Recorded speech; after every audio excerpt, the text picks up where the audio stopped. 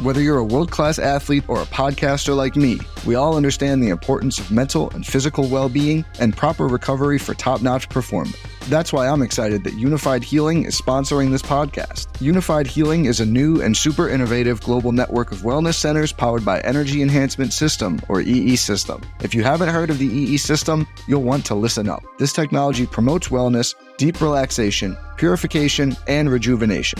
In hundreds of locations across the globe, access to a center is easy and affordable. Interested in experiencing the EE System technology for yourself? Go to unifiedhealing.com/bluewire to learn more and find a center near you.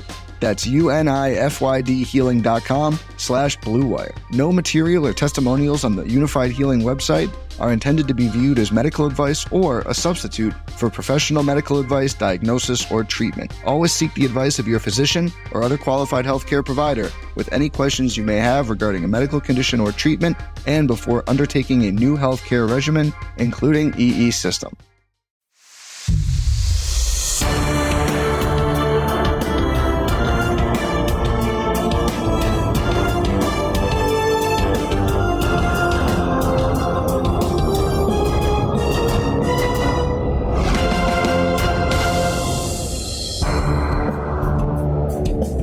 What's going on, guys? Thanks for tuning in to another episode of the Red and Gold Standard Podcast. My name is Zach Hernandez, and this evening I'm joined by my man, Mike Andrews of Nothing But Niners. Mike, how you doing this evening? All is well, man. Happy to be here. Yo, I'm excited, man. Brick by brick drop tonight. You know what I'm saying? Like, we got some good stuff in the pressers today that came out. I'm just excited, man. I had the day off. I'm not on call for the first time in what feels like forever.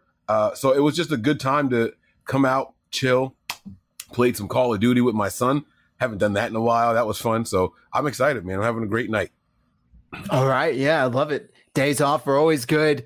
If you're watching on Twitter, head over to youtube.com/49ers Hive. Join from there. So that way you can comment your thoughts and we can actually see and interact with them. If you're commenting on Twitter, we're not ignoring you. We just can't see them. Our guy, Matt, isn't able to make this. This was kind of a bit of a last minute show due to my fault. Totally forgot. Had a little too much vodka last time we agreed on the scheduling, but we're here, so that's all right. Mike, 49ers football is back. We had the Hall of Fame game. Is it really football? Is it not? I don't know. I watched it. I enjoyed it, but we'll finally get to see Trey Lance, even if just for a couple of series, lace him up. Before we get into the X's and O's, what are you looking forward to seeing the most Friday evening? Yeah, so I'm actually really excited. This is going to sound messed up, but some injuries have me very excited, right? So we know that Charvarius Ward is out and Emmanuel Mosley are out. So I'm excited to see who they put in there with the 1 and 2 corner position to see, who's going to be the guy to step up. Are they going to do like a rotation thing where one guy's out there for just the first down, leave the whole starting defense out there and then put another guy out there? Are they switching sides? How are they playing? Field and boundary? You know what I mean? So the second and third cornerback position, I just realized I'm crooked.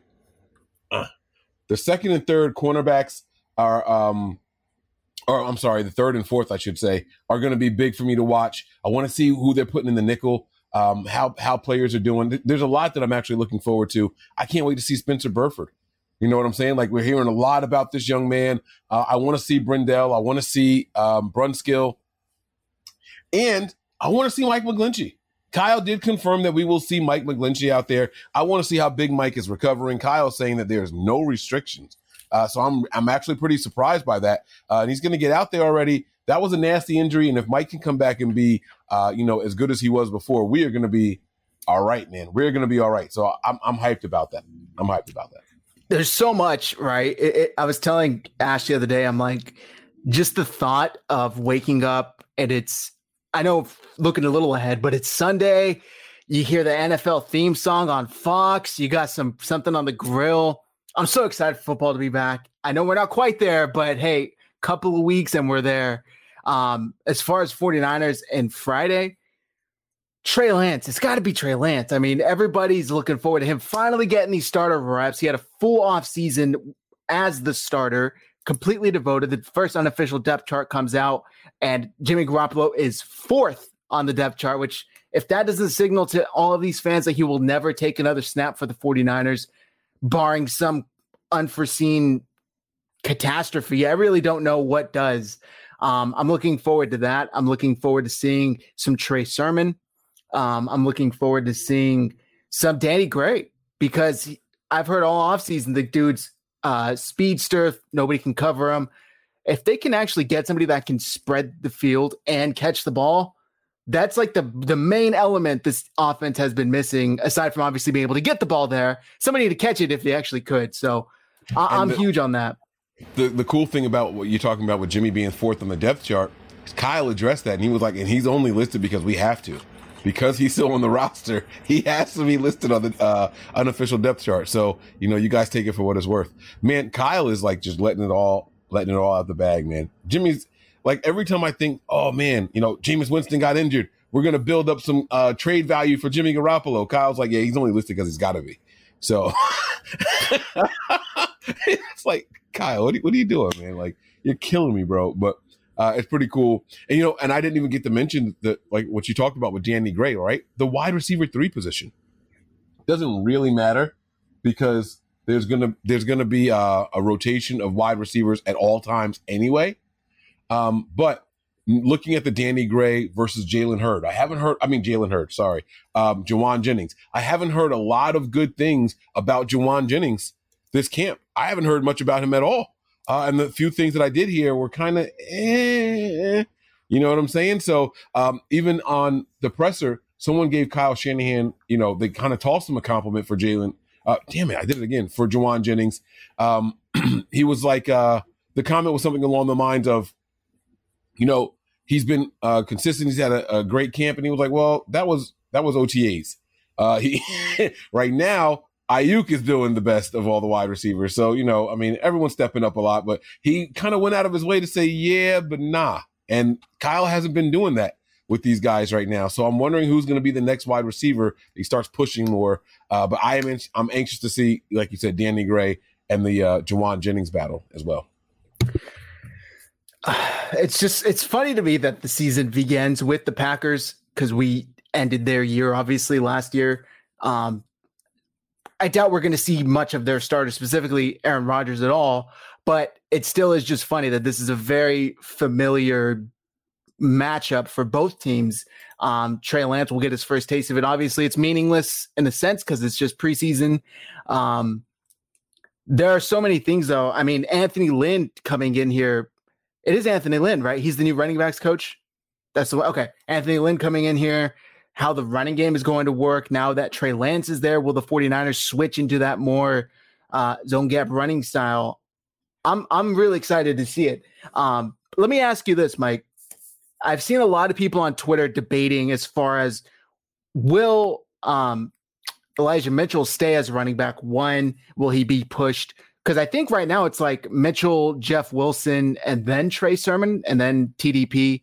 How do you see that shaping out throughout the year? And obviously starting a little bit on Friday evening.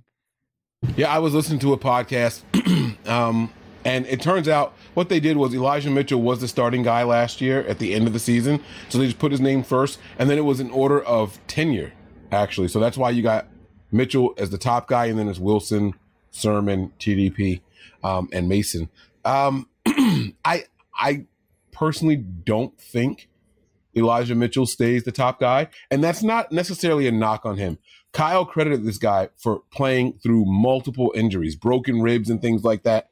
And if this backfield is what we think it's going to be, there's going to be no need for him to continue to have to be that guy. You know what I'm saying? So we're talking about at least a rotation. If he's as injury prone as we think he is, and you can be injury prone and still play through injury. So let's be very clear at what I'm saying, right? What they say the difference was between injured and hurt? You can't play injured, but you can play hurt, right? So he's hurt prone. Let me call him hurt prone, right? If he's as hurt as often as they made it sound like he was last year, I can see them saying, yeah, we're not going to risk it. We'd rather have you healthy later on. So we got some nice rotational guys right here. Take a back seat. So I don't think he is the guy this year in the running backs room. That's really, I want to say it's surprising, but it's also not, because obviously they drafted Trey Sermon we've talked about this all last year. I think they drafted Trey Sermon with the plans of him to kind of be the featured back once they do transition over to Trey Lance, which is happening this year, because that style fits more into his style a lot more. But Elijah Mitchell, what he was able to do last year was extremely impressive. So I think it's going to be another running back is going to have to come and take it. Then the 49ers coaching staff, Kyle specifically, will maybe hand it over to one of the younger guys like Trey Sermon. Because he was really good. He was really impressive, especially what he was able to do as a rookie. I think he was 60 yards short of 1,000, if I remember correctly, something very close. So that's going to be interesting to see how that shapes out. As far as the wide receiver position, Deebo Samuel signed, but he might not be the primary receiver this season. Brandon Ayuk has gotten all of the rave, Mike. He's been hanging out with Trey Lance. They're best friends by the looks of it. They have chemistry. He's unstoppable from every report I've read at training camp. Does that start this season on Friday night? I hope so. I hope we get to see some of the rapport. I'm talking about, Trey Lance drops back to throw. If he throws 5 times, I want 3 targets for Ayuk. I know that sounds crazy, right? But I don't want to see them doing too much with Deebo either. You know what I mean? Because I understand the weapon that Deebo is, and I understand the weapon that Kittle is. So if Ayuk is the guy looking to say, hey, I'm ready to take the next step, prove it now, let's go. I want to see him getting the majority of those targets. I don't want to see them using the big names, the proven guys.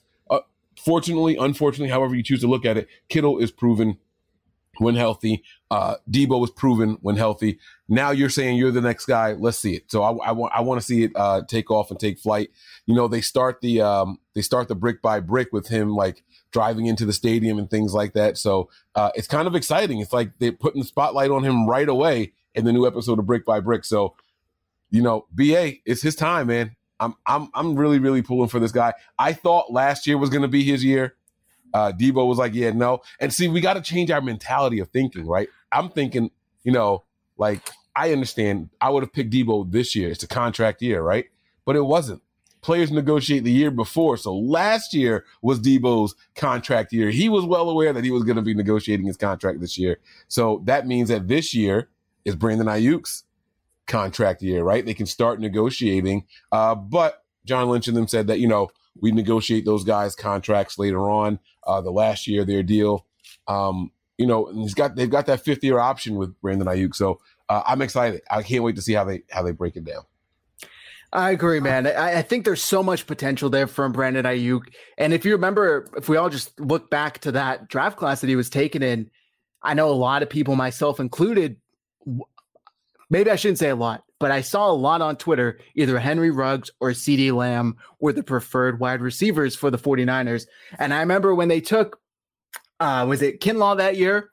I was a little bummed, to be honest, because I was, not that Kinlaw wasn't a great prospect, but I was tired of them addressing the defensive line with these early first-round picks. And I really thought this would be the year they got the wide receiver. And then they trade back into the first round, and they get Brandon Ayuk. And I honestly hadn't looked at him much, because I thought if they were going to get a receiver, it would be Lamb, Ruggs, Judy.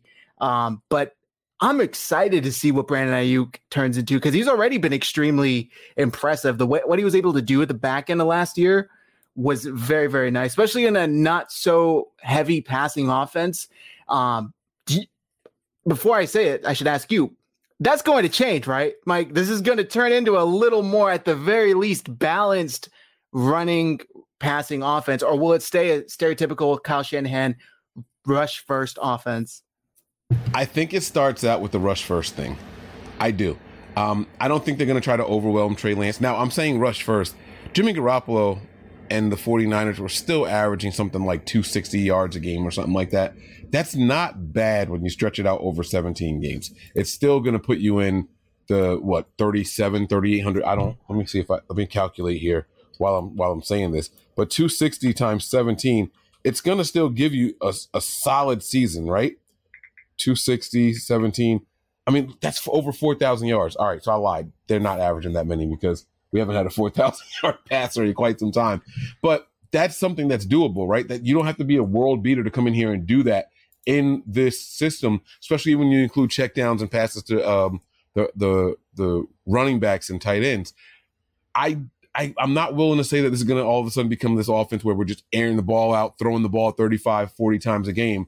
I don't think we're ready to abandon that yet. They have a really good back a room of running backs. Anthony Lynn is in here now, former head coach, but this guy is a run game specialist. Like, this is what he does. It's what he prides himself on.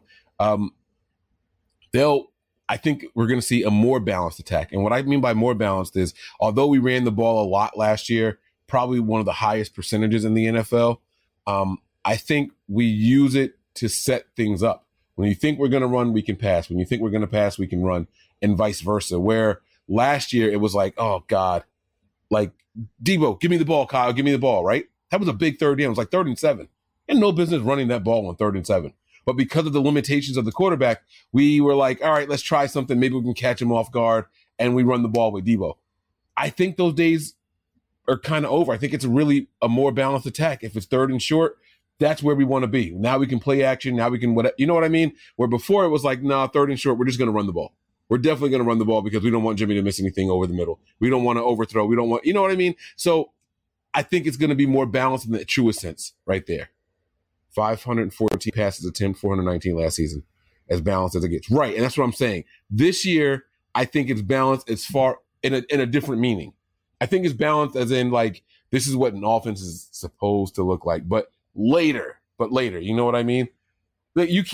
Zach, honestly, 3rd and 1. What are the Niners doing last year? They're running that ball. They're keeping it on the ground. Quarterback sneak.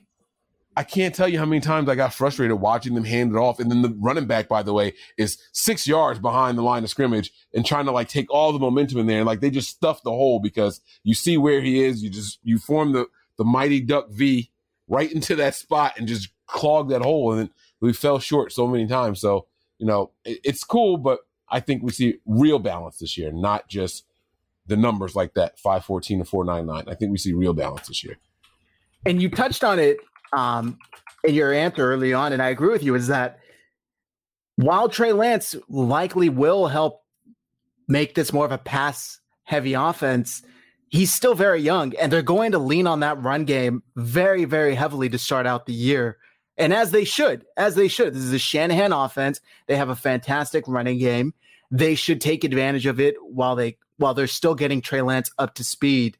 While we're on the topic, though, of quarterbacks, Jimmy Garoppolo and Trey Lance, did you happen to see the quotes from Kyle Shanahan on the I Am Athlete podcast, Mike? I didn't, and it's funny because I'm subscribed to the I Am Athlete podcast. Now, what I do is they have a bunch of different ones, like I Am Athlete at night. Then they have the regular ones, and then they also mix in ones with I'm not going to say I Am Her because I don't want to sound sexist, but they had one where it was like women hosts. So I don't have it set to automatically download. I refresh every couple of days and then go back and look. And I haven't looked yet. And someone was like, yeah, Kyle Shanahan was over there and he said some good stuff, Mike. You should take a listen. So I got to get over there. All right. Well, I'm going to pull it up here. Let me take this away. It's not the video. So don't worry, Bleacher Report. Don't claim the video. Whoever. This is just the quote from the tweet from Akash. He tweeted it out. Just because you're close one year doesn't have anything to do with the next year. What I like about our guys is that we've gotten close twice and they know what a grind that was. Jimmy has played as good here as any quarterback, in my personal opinion, since Steve Young. And that was a long time ago. Jimmy did some unbelievable things here, and look at his record and look at how close we got. Before I even get your take on that, he fucking cited his quarterback record. The one thing everybody on Twitter is like, that's not a real thing. Quarterback wins don't matter. And Kyle Shanahan, of all people, cited him. Mike, what do you make of that quote? Steve Young. Steve Young. I know. The Steve Young thing. Like, I don't know if you saw my eyes. Like, I looked up and you said, remember how I said, Kyle, like, come on, like, help me sell Jimmy a little bit. Like, dude, you're being too honest. maybe this was the flip. Like, a lot of people listening to this podcast, they were not kind to Jimmy the last couple of times he was mentioned on that podcast. So maybe this was his way of kind of like evening the score a little bit. You know what I'm saying? Like, I have a guy here. He should be respected. I mean, look at this storied franchise. Look at the quarterbacks that have been here, Steve Young and Joe Montana, and Jimmy probably had one of the best years since him. I guess. You cannot tell me. I'm sorry. And that is a really good point. I didn't even think about that. They're still trying to trade this guy. So maybe Kyle Shanahan's like, hey, I need to talk this man up. Let's remind people how good he was. What's up?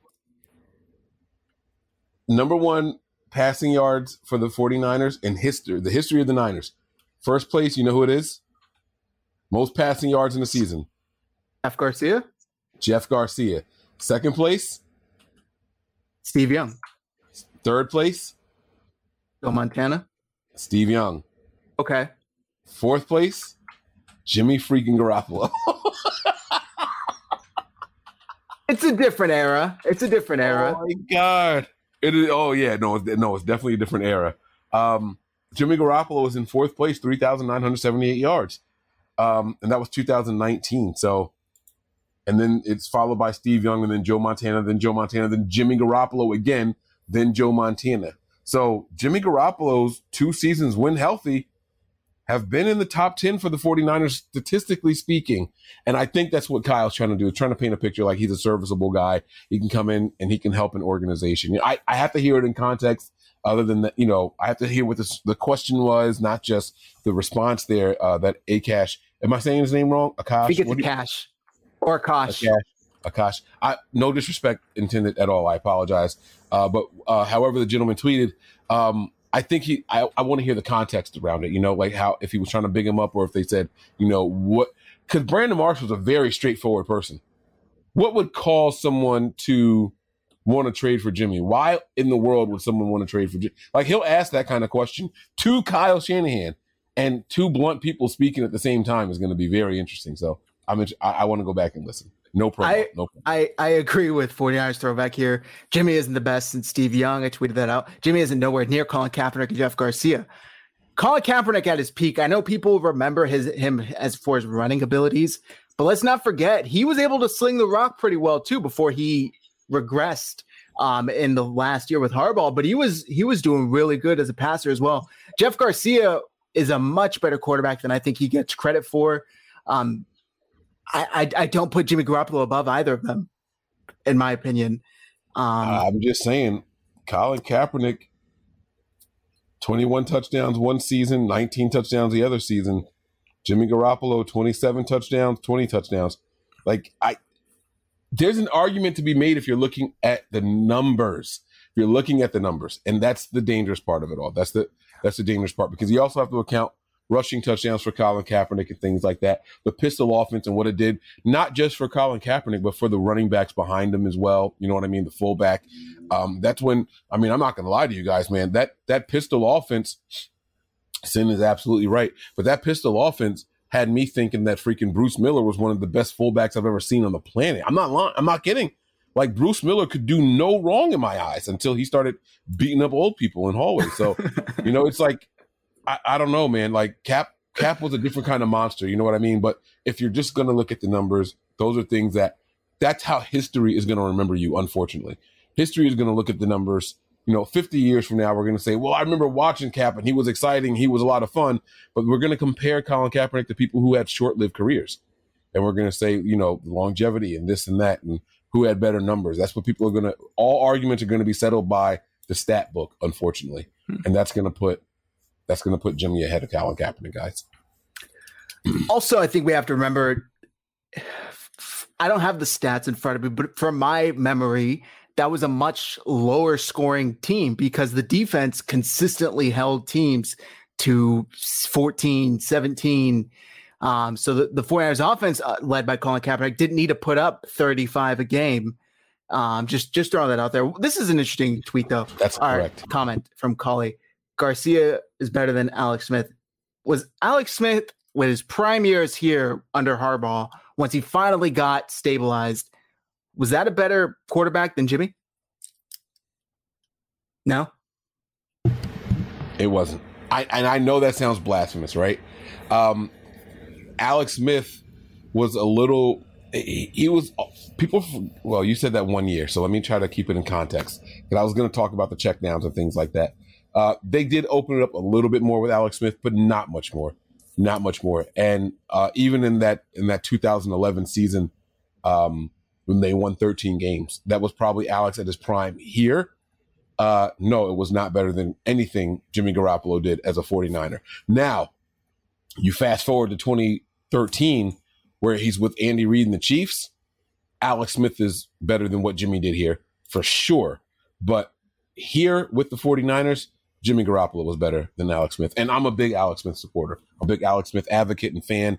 And I don't slander him anymore. And it's funny because there was definitely a lot more negative with Alex Smith than there was positive. But I am a person that to this day, if I see Alex Smith doing something, I'm cheering for him.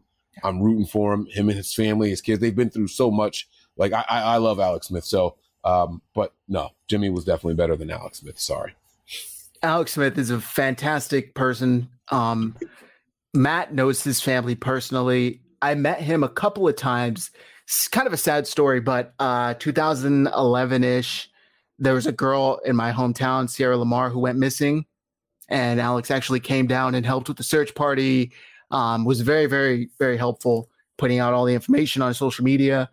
Good dude, really good dude. It's unfortunate to see what happened to him injury-wise, but great dude. There's this comment here from Sin. The elephant in the room question for Kyle: if Jimmy's so good, why are you moving off of him? And there's a clip here that I want to play from the I Am Athlete. I haven't heard this, so we're going to listen to this together for the first time. And this is from. Is this going to mute me if I try to speak at the same time? I don't think so. Well, you know, the exact moment when you said this is the guy, because that was a bold. That's what's funny, because everyone wants to know that exact moment, and you should ask people who have to deal with me. That moment changes every day. Like, because when I have two things I believe in, I always check myself a lot. So, I mean, I always compare it to how I buy houses. Like when my wife would bring me to a house she loves, I go through the house and I point out every single thing that's wrong with it. Usually by the end of it, she's in tears and she's apologizing to the realtor for how offensive I've been. And then I come out and they're out there and they're like, what do you think? I'm like, oh, I like this one. Let's get this. And they're like, what the hell are you talking about? And I was just like, no, I realized the things that were wrong. And I know we can fix those three things. So let's go off the potential of this. And that's how I was with him and Mac, because Mac had so much good stuff on tape the way he played. And Trey, I loved what he put on tape. It was a year of football. So it wasn't totally enough, and especially the division. But the more you dive into it, the more I got to know the guy, the more I got to find out some stuff about him, the more I believed in what I didn't see and what I believe we will see. Instant reaction. The more I believed in what I didn't see and what I believe we will see. What I didn't see with Jimmy and what I believe we will see with Lance. And that's it. You move on from him for more. I believe we can get more from someone else. And what he's not doing is frustrating me. We've heard it. We've talked about it on all of our platforms. How many times have you seen Kyle on the sideline yelling at Jimmy? Remember the quote that came out last year? This is simple shit I'm asking you to do. Can you do it or not? Right? What was it, that Vikings game, I believe, or Lions game? One of those two games early in the season, 2 or 3 years ago. Throw the fucking ball, Jimmy. Like, these are quotes from Kyle Shanahan captured by hot mics that made it to the media. You know what I'm saying? So that's just the way it is. And I saw a comment. I don't know who said it. Alex Smith over Jimmy because he was clutch in that Saints game. You guys got to really think back to how that game started. That defense is the reason that offense put up, that 17-3 lead that they had and then relinquished to the Saints and all that stuff. Yes, he came up big at the end, that rushing touchdown, then finding Vernon Davis at the end, but he could not get it done with his arm. And that defense was a large part knocking players out the game. That fumble as the Saints open up the game, the drive down the field, and then they hit, was it Pierre Thomas? Pierre Thomas, yep. Dante Whitner. Knocked him out the game. Dante Whitner knocked him out the game. It was so crazy. That was, by the way, one of my favorite games ever for multiple reasons. But he hits him. The ball is jarred loose. He doesn't even care about the ball. He gets up and flexes as everyone is like running and piling onto the ball. He's walking away. The play is over for him. You know what I'm saying? Yeah. The play is over, but people are going to, chalk it up to Alex Smith being clutch and all that stuff. Watch that game again. Alex Smith had his Jimmy Garoppolo moments in that game. That's probably the most watched 49ers game for me because of what was going on. I drove all the way to Tennessee. My brother had just came home from Afghanistan. And I had my wife, my son, my mother, and my baby brother in the car with me and drove straight, trying to make it in time to watch this playoff game. So it was a very special moment to see my brother for the first time in years, to get that embrace and everything. My wife and my son, hanging out with them and all that stuff. Like it was a big, big moment for me. And then I took a power nap, got up and watched the game and almost stomped a hole in his floor. Like, I'm up on the second floor watching the game and celebrating. I'm like, let's go. I'm stomping as hard as I can. He's like, yo, don't break my shit. Like, stop, calm down. It was a very special moment, very special game. And again, one I've watched over and over. If you guys go back and watch it again, yes, Alex was clutch at the end, but not the whole game. There were some hair-pulling moments in that game, I promise.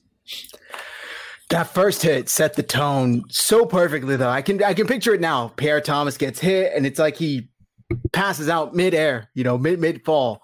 And, locks up. His arms did this, and he never moved. He just went face first into the ground. His arms never moved. I've never seen that before. Crazy. I don't remember too many other games where the back and forth. I remember, going up and thinking, all right, we got this. And then 2 plays later, Jimmy Graham, is it Jimmy Graham? Yeah. He's, busting free down the lane for a touchdown. Darren Sproles gets the big block. Oh my God. Yeah. Yeah. Like the fast ass Darren Sproles. Oh man, I was so pissed. That game is like burned. I might watch it tonight now. You're getting me hyped again. I might watch it again tonight. That game is burned in my head, man. All right. Well, back to this game, 49ers Packers. It looks like, and you did touch on this to start the show. They're going to have some secondary players missing per Cam Inman. 49ers quarterback Charvarius Ward has a muscle strain that will keep him out a couple of weeks. And Emmanuel Moseley has missed the past 2 practices with the hamstring and will likely not play either. So it looks like the 49ers are going to have their younger cornerbacks out there this Friday evening. Are any of these injuries concerning to you, Mike, long-term? No. And, with this time of the year, there's going to be a lot of injuries, nicks, dings, bruises that happen, and the team is going to err on the side of caution more than anything else. If this was a game that mattered, I'm sure that one, if not both of these guys would probably go out there and try to play. If this was week 15 and playoff implications are on the line, I think they would go out there and try to play through it. Week 1, maybe not, because there's a long season ahead of us. We'd rather have you for 14 games instead of 1 now and potentially lose you for 5 or 6 later, but I'm not overly concerned. Emmanuel Moseley is a player that cannot stay healthy. As much as I like E-Man, one of his biggest things, like when he's out there and he's good, but he's got to stay healthy. No one talks about his availability on the field, and that's what's been holding him back. That's why he didn't land that big contract. The Niners weren't comfortable extending him for a long period of time. They gave him that 1-year deal this offseason, and that's what the reason is, because of he's got to stay healthy. But I'm not concerned. This is a good opportunity, a great opportunity for these guys to go out there and then against a Packers wide receiving corps that is unproven. You know what I'm saying? They lost Marquez Valdez-Scantling. They lost Devontae Adams. Their top guy right now is who? Allen Lazard. Allen Lazard. I heard Christian Watson's like injured. Is he even playing? You know what I'm saying? Like, so that's their top wide receiver pick in this draft, and he's not even out there. This is a very good opportunity for these young guys to look good on film against a Packers team. You know who I've heard has been lighting it up for the Packers, surprisingly? Romeo Doubs. I think he was a later pick for them. It sounds like from the reports I'm seeing coming out of Green Bay, he's going to get more playing time early on than Christian Watson. Aside from the injury, obviously, it seems like he's been able to produce more in the offseason. So we'll see. I know a lot of Niners fans, including myself, wanted Christian Watson I'm like, why you flipping me off? Oh no, I had a little eye crusty. Okay. Yeah. All right, little eye crusty over here, Callie. That's all. All right, so let's take a look at the unofficial depth chart that I mentioned earlier. See if there's anything that stands out to you. This is Jennifer Lee Chan tweeted it out. Are you able to see it okay? Yeah, I can see it. There's a lot that stands out. I don't know where you want me to start, but there's a lot that stands out. Pick your wherever you want. All right. Well, the first thing is Samson Ebukam being listed as the starting left defensive end, and then Drake Jackson, right? I don't know, man. Maybe it's the cynic in me. I don't know. I've never really been impressed with what Samson is bringing to the table.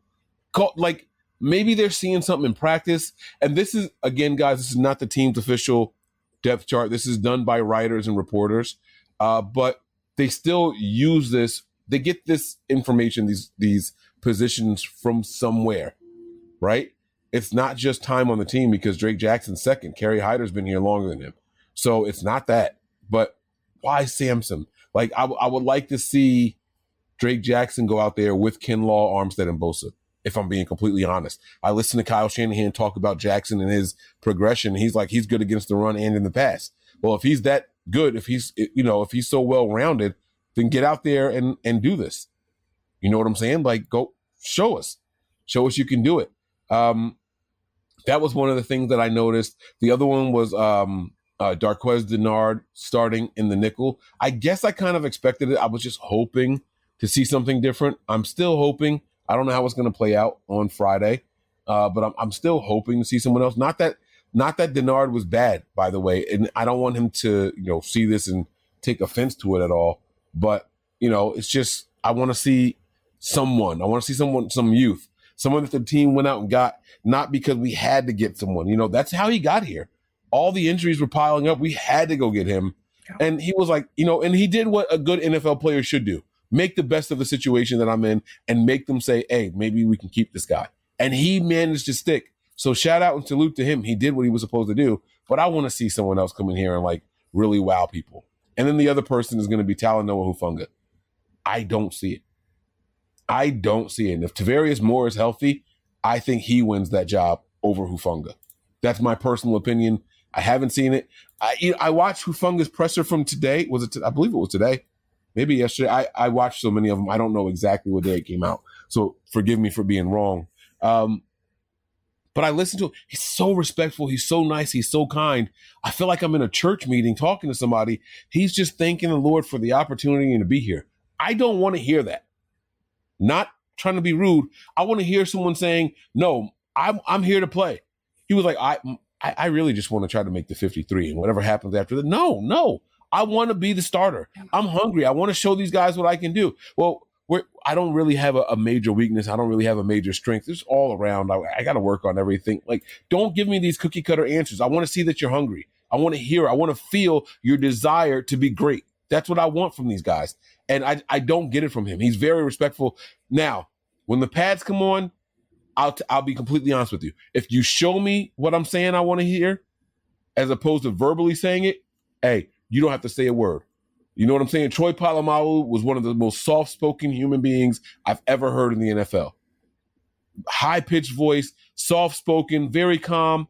But you see Troy Polamalu put on those pads and the helmet, and it is completely different, And if that's what Hufanga's going to do, then by all means, go ahead and do it. But I don't want to hear that. I don't want to hear that kind of stuff right there. I don't want to hear it. Sorry, Melissa. I know that's your guy. I'm not hating on him. I'm hating on what he was saying. I don't want to hear that. I want you to tell me, yes, I want to be the starter. They asked him straight up. First year, your goal was probably to make the team. Here you are the second year. They got you penciled in as a starter. Is that what your goal was, to first make the team, then show them that you could be the starter? Well, I just want to make the 53-man roster. I'm just happy to be here.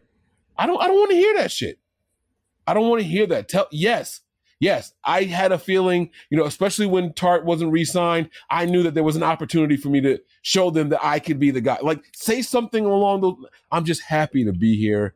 I'm going to pray about it and meditate, and we'll see what happens. Kumbaya. Nah, that doesn't do it for me. But if the pads do the talking, I will happily eat my words. I'll shut up now.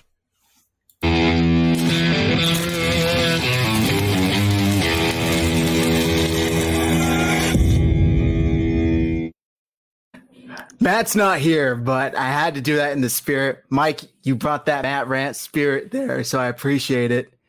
Yeah, the depth chart, some things that stood out to me, you covered a lot, which I really do appreciate, because I don't see a lot of people just look at this and be able to break it down like that. The offensive line, I'm eager to see how that shapes up. Trent Williams, Aaron Banks, Jake Brendel, Spencer Burford. Is it Buford or Burford? I've been saying Burford. Does not mean I'm right. Just I've heard both.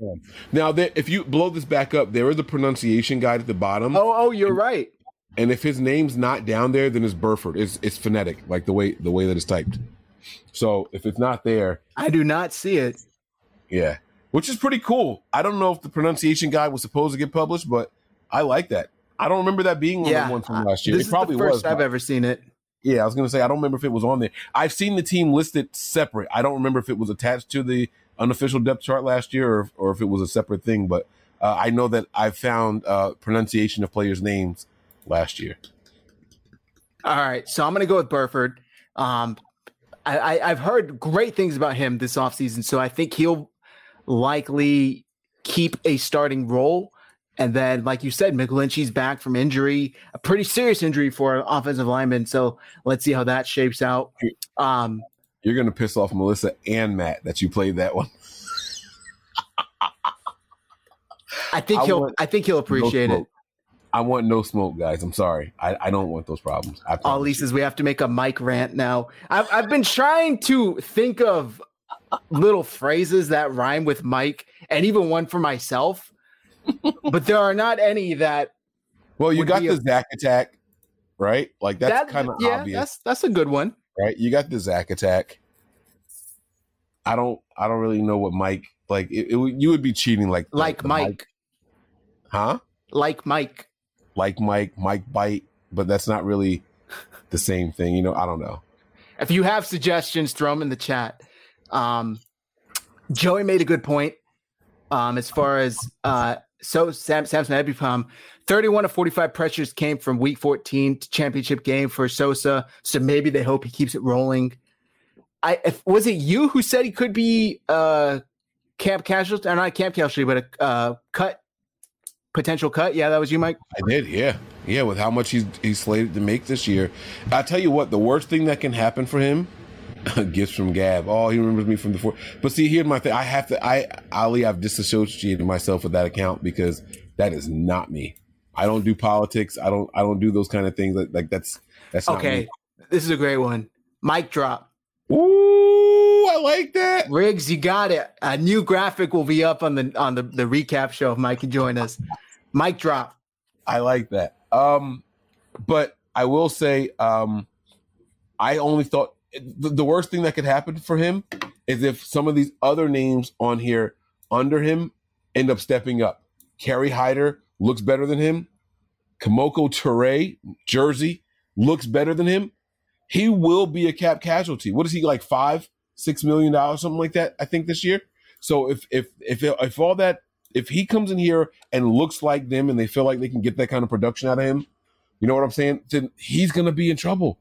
It's going to be a big uphill battle, especially if people think Omenihu is going to be solid. Samson, he's really going to have to do something. Jordan Willis has special team value as well as, see, and Melissa just said it. Look at that. She never agrees with me. But if Omenihu is who people think he's going to be, then that's it. Omenihu reminds me of Justin Houston. Do y'all know how good Justin Houston was? No, he doesn't. You want him to remind you of Justin Houston. He does not remind you. He's Justin Austin. He's a distant cousin of Justin Houston. Justin Dallas. Justin San Antonio. That's my cheesy joke for the night. Oh my God. Yeah, it is tough though, and especially Kamoko Toure. By the way, Ebukam's contract. He signed a 2-year, $12 million. Last year, his base salary was 1.5. This year, it's 5.9 with an 8.2 cap hit. Yeah. So that's what I'm saying. He could definitely be a cap casualty. Yeah. And we're at what, 3 million under the cap right now. So we still got a little bit of wiggle room and not many more signings coming up, but he's got to be careful, man. He's got to be careful. God forbid there's a major. So here's what you don't want to happen if I'm Ebukam, right? God forbid there's a major injury or a major setback at corner, and we have to trade for someone who's coming in here with a $7 or $8 million cap hit on that contract. Then they're going to be like, hey, buddy, sorry, we got Kimoko. You know what I'm saying? We have Charles. We got Drake. Like, we prepared for the situation. You know, and that's where he's going to get in trouble. And I don't want to lose a player because of something like that. You know what I mean? So I want the best to play and stick, and hopefully we can stay healthy enough to do that. All right. I like it. I am surprised Kimoko Touré's fourth here. I would have thought he would have been a little higher. But again, it's the first unofficial one preseason. I don't think it matters too much. I'm excited to see what Akeem Spence can bring. Robert Kamdiche as well. So I guess we'll see. Is there anything else here you wanted to touch on before we wrap up on the depth chart? At the wide receivers, I can't even find them on this thing. Right here. There was a hiccup that I had at the wide receiver position when I was looking at this thing. It was simple. It was Ray McLeod ahead of Danny Gray. When it comes to reps at wide receivers, I don't think there's ever a situation where Ray is getting more reps than Danny. That said, Ray's roster spot is more guaranteed than Danny's. Does that make any sense? Because he does give you, even if he just gives you 40% at wide receiver on a scale of 100, he still gives you 100% of special teams. That's going to average out to 70%. Where Danny Gray is probably going to give you 20% on special teams and 60% on offense. You know what I'm saying? Yeah. Then that's only going to average out to 40%. So Ray's position on the 53 is more guaranteed than Danny's, but as a wide receiver, okay, I'm not buying it. I'm not there yet. I see what you mean. While we're on talking about this, though, I'm so excited to see what Drake Jackson can bring to this team. I think he was severely underrated coming out of the draft because of the different regimes at USC, putting on weight, losing weight, putting it back on, whatever it was. They were asking a lot of different things out of him, but this dude is like a fucking physical specimen. Have you seen this guy doing backflips and shit at camp? Like, he's so physically talented. And I think it was Middlecoff who said, like, how did the NFL let the 49ers get this guy? Like, if he had been at a bigger school or maybe one with a competent coaching staff, he would probably be like a first-round pick, a top-end first-round pick. So adding Drake Jackson to this defensive line is going to be huge. And I'm so excited to see what he can bring to an already, crazy, crazy deep defensive line. Yeah, speaking of surprises and letting people get people, I love seeing I didn't even notice that. I didn't either. I love seeing Poe listed as the first backup at the guard position there, right? Like, he's not getting a lot of talk other than he's super athletic. This guy really knows how to use his body and everything. Other than that, you're not hearing he's holding his own in one-on-ones. He's doing this, he's doing that. And it's at guard, not center. So I'm excited. It sounds to me like as soon as the first team is done, Dontari Poe, he's going out there to play. And I'm really excited about that because him and Donovan West were some guys I really wanted to see go out and see what they had. So I'm excited about that. This game is going to be so much fun for me. Yeah. I don't care about the score. I am watching individuals. Yep. I can't rewind because we do a live watch party on the Patreon, but I'll be going back and watching this over and over. Just rewinding. I'm going to watch the left tackle.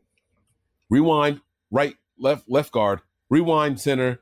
Rewind, right guard. Rewind, right tackle. Like that's what I'm going to do. I'm going to really like watch this game like that just to see who's doing well, play in and play out. Yeah. I didn't talk about it, but Joey commented Tyler Kroft is listed over Ross Dwelley as tight end position. That's interesting. I wouldn't have expected that. Hopefully Tyler Kroft can bring something for a second tight end finally. What We're going to go over D'Amico Ryan's thoughts on the matchup, and then we're going to wrap things up. But we have a question from Melissa here. Zach and Mike, who you see the Jets taking from us, because of the Mekhi Becton injury? Do you think they changed their plans based on injuries in the league? Do you think Robert Saleh calls up Kyle and says, send over one of your offensive linemen because I lost Becton for the year? No, because Robert Saleh knows that everybody other than the 5 starters are unproven guys. The only proven commodity is a guy playing out of position right now in Brunskill. He's the only one. He's the only one. So I don't think so. If they could get if they can get like a 3rd or 4th for him, like out of desperation, I think I would let Brunskill go for a 4th. But you're really, really leaving yourself thin, especially at that backup position for center. No one else has been getting snapped there. They've like the way they're making the sound with the ones and twos. So they're alternating back and forth with those guys. So I would have to be careful. All right. I don't have any thoughts on that, to be honest with you. I don't know too much of how this line's going to shape up, but I agree with what you just said. This is extremely unproven outside of Trent Williams. So yeah, listen to Raphael 5629ers. Like and subscribe, everyone. It really does help. If you want to support us even more, copy the link, copy and paste it into your social media, Twitter, Facebook, whatever it is. Tell your friends to come check us out. And we appreciate all of you guys. Last topic of the night. D'Amico Ryan shared his thoughts. I'm going to pull it up here, and I'm going to read a bit of the article with you guys, and then we will share our thoughts on it. So this is for NBC Sports. Let me make sure it's showing right. Okay. So they asked him what he looks for in the preseason game, specifically from the rookies. And he said, a win for me in preseason games is really just to see guys who are young guys, to see those guys when the lights come on, just to see them go out and perform. No coach is on the field with them. Nobody's holding their hand. They have to go out there and compete and do what they've done to get them here. They talked about, unfortunately, Leon O'Neal getting waived by the 49ers, Tariq Castro-Fields, Drake Jackson, and Samuel Womack, rookies like that. And he said somewhere along the line, they went out in games and played well in high school, college, and now I'm happy for guys to get to showcase it on an NFL level. A win for me is just to see our guys go out and compete at a high level, play great technique, and make plays. After 12 days of practice against our own team, second-year defensive coordinator is ready to see how the rookies stack up against new competition. It's a perfect time to evaluate young players' skill set. And with both Jason Verrett and Travaris Ward unable to play, Ryan's noted Womack and Castro-Fields could have an opportunity to further prove their worth at cornerback. Quote, everyone is kind of at that point in camp where you're kind of tired of going against the same guy, same offense, same scheme. So it's really a great opportunity for those guys to go out and see if they can truly own the fundamentals and techniques that we've been coaching these guys, pressing and stressing these guys over their techniques and fundamentals. Now, can they go and take it against another receiver, another style of offense? Can they go out and perform and do the things that they've been coached to do? I'm excited to see some of those guys take hold of that and go compete at a high level on Friday. Ryan's reflected on his own first preseason game, which came as a rookie linebacker with the Houston Texans in 2006 against Kansas City Chiefs. Like his own players likely will be on Friday night, he went out of the field wide-eyed but excited. Quote, I went out, probably didn't know the defense, didn't know what I was doing, but I just knew to fly around and make plays. I ended up with like 10 tackles in the first half, and Coach Kubiak and Johnny Holland were like, we can get him out of here. That's our starting linebacker. That's all I'll read for now. Obviously, he's excited to see these rookies get out there and get some play, show that they can belong in the NFL. Who do you think he's most excited to see get some light from the defense? As far as the rookies, if there is one more than other, I guess, if that makes sense. I think it's going to be Castro-Fields and Womack. If I have to pick just one, I would go with Castro-Fields. I think he has the athletic, I think he has the athletic profile that would get his attention and see if he can get something out of this guy. You know what I mean?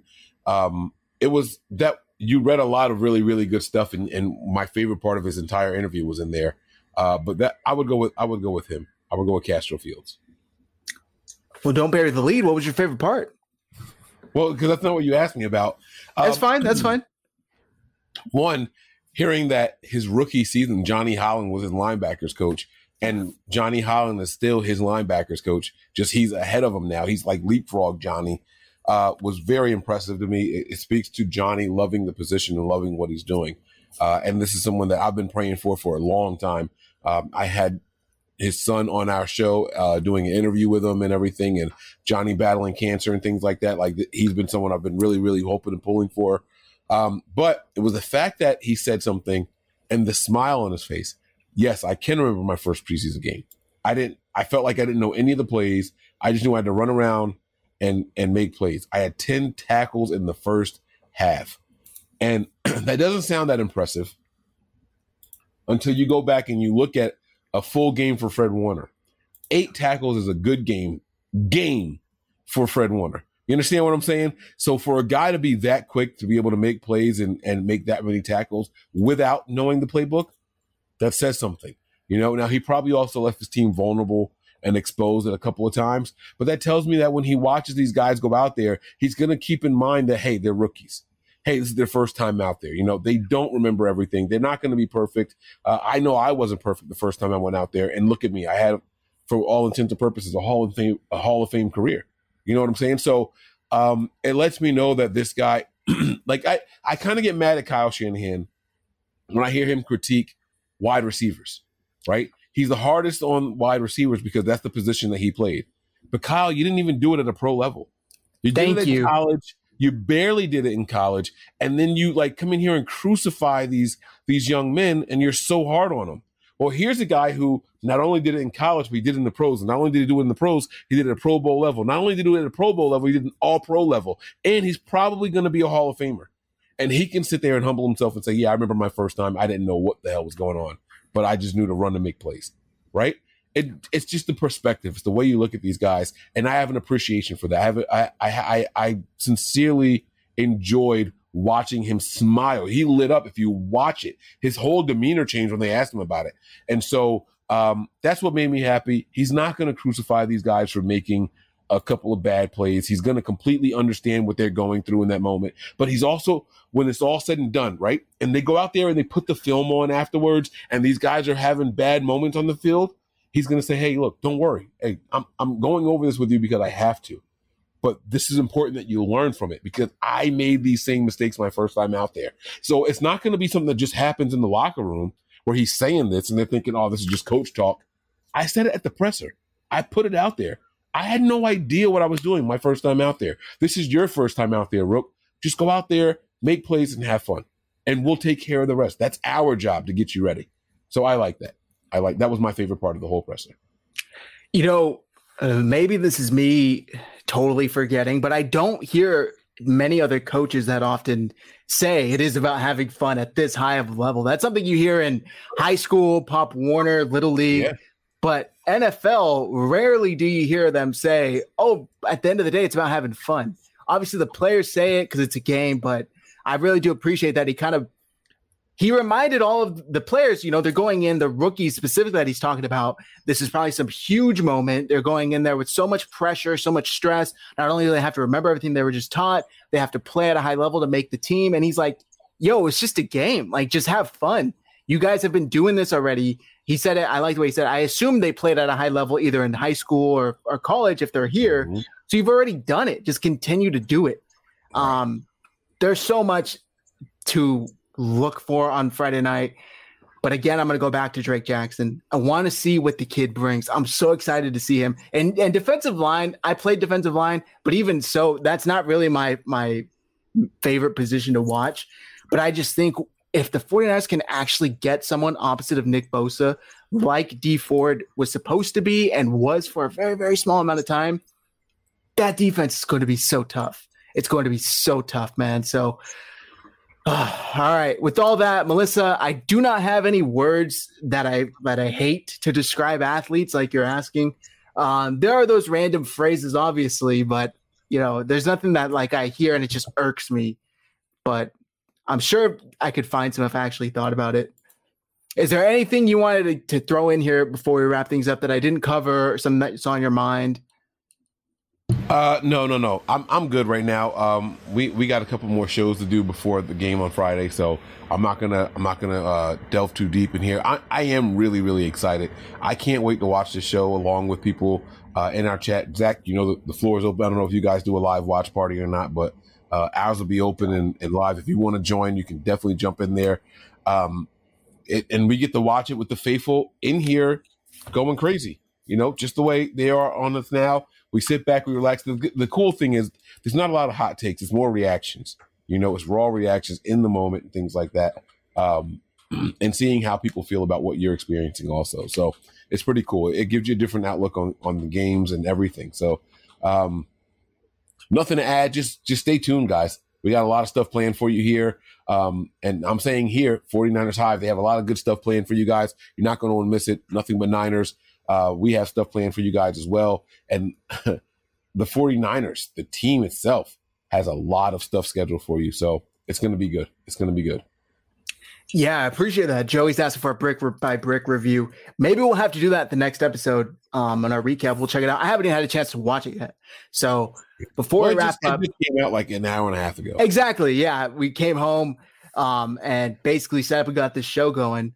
But before we wrap up, we got to thank our sponsors. So let's start out with Sports Illustrated. Shout out to Sports Illustrated for sponsoring 49ers Hive, Red and Gold Standard podcast. You guys can now save 30% on your hardcover copy of Sports Illustrated, the San Francisco 49ers at $75. This is a fantastic book. I saw my guy Kurt Rosenfeld bought it today. He was tweeting it out on Twitter. It is a hard copy. It's got all of the 49ers history, all 75 years of history, and it's got pictures of all the important players, articles, quotes, you name it.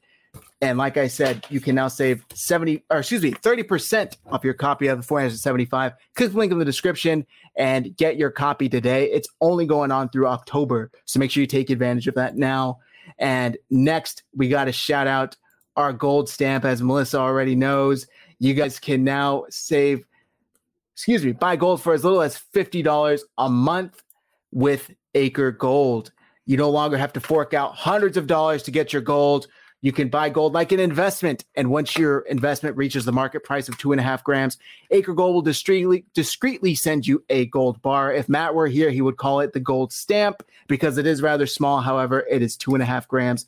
With inflation being up, the dollar going down of value, put your money in something that actually retains value like gold. Click the link in the description as well. Start buying gold for as little as $50 a month. And lastly, we got to shout out T.O. 49ers great, Terrell Owens, 81 Vino. Save 10% off your entire purchase and get free shipping on 2 or more bottles by going to 81vino.com and using code 49ers Hive. You will get 10% off. Terrell Owens, football great, has ventured into the wine business. Go support him, 81vino.com, promo code 49ers Hive, 10% off your entire purchase. Free shipping on 2 bottles or more. Now that I got all that out of the way, Mike, let the folks know where they can find you. I'm sure they're already subscribed to you, but let them know. Yeah, guys, my personal page is Mike Andrews 83 right there at the bottom of the screen. But if you guys want to follow the business account, Nothing But Niners, Nothing But 9 ERS on Twitter, that is the place to find me. By the way, I don't know what the hell Frank Gore did. I don't know what's true, what's false, but get it together, bro. Like, you're so close. You're so close to wrapping up this career flawlessly. I would hate to see it go down like this. I don't know if you guys know what I'm talking about. I'm not going to say much more, but just Google Frank Gore, hit news, and wow. That's all I can say is wow. I'm waiting for more details to come out before I discuss it because it is extremely uncharacteristic of him, and I'm hoping something comes out that either disproves the story or explains it a little more, which I don't really know what information could come out that would explain it, but I'll leave it at that. But guys, go ahead. I'm going to tear you up on Patreon about that. I'm going to tear you up on Patreon. I'm telling you. Yeah, I'm going to go crazy on you for that. All right, but I'm going to shut up. Let's do it. All right. If you guys don't know yet, Mike and I host a show on the Nothing But Niners Patreon channel called Return of the Mac. It is once a week. Go and check that out. Subscribe to the 49ers to the Nothing But Niners Patreon if you haven't already. And like Mike said, we're bringing you a lot of content for you guys. We will be doing 2 shows a week now that the season is here. We'll be doing a preview show like tonight and a recap show immediately after the game ends. After Kyle Shanahan's press conference is usually when Matt and I go live. So hit like, hit subscribe if you haven't already. We appreciate all of the new subscribers we've got. You can find me on Twitter, handles on the screen at Zach Hernan. Follow 49ers Hive, follow Red and Gold Standard Podcast. Thank you, everybody. Have a great evening, and we'll see you Friday after the game.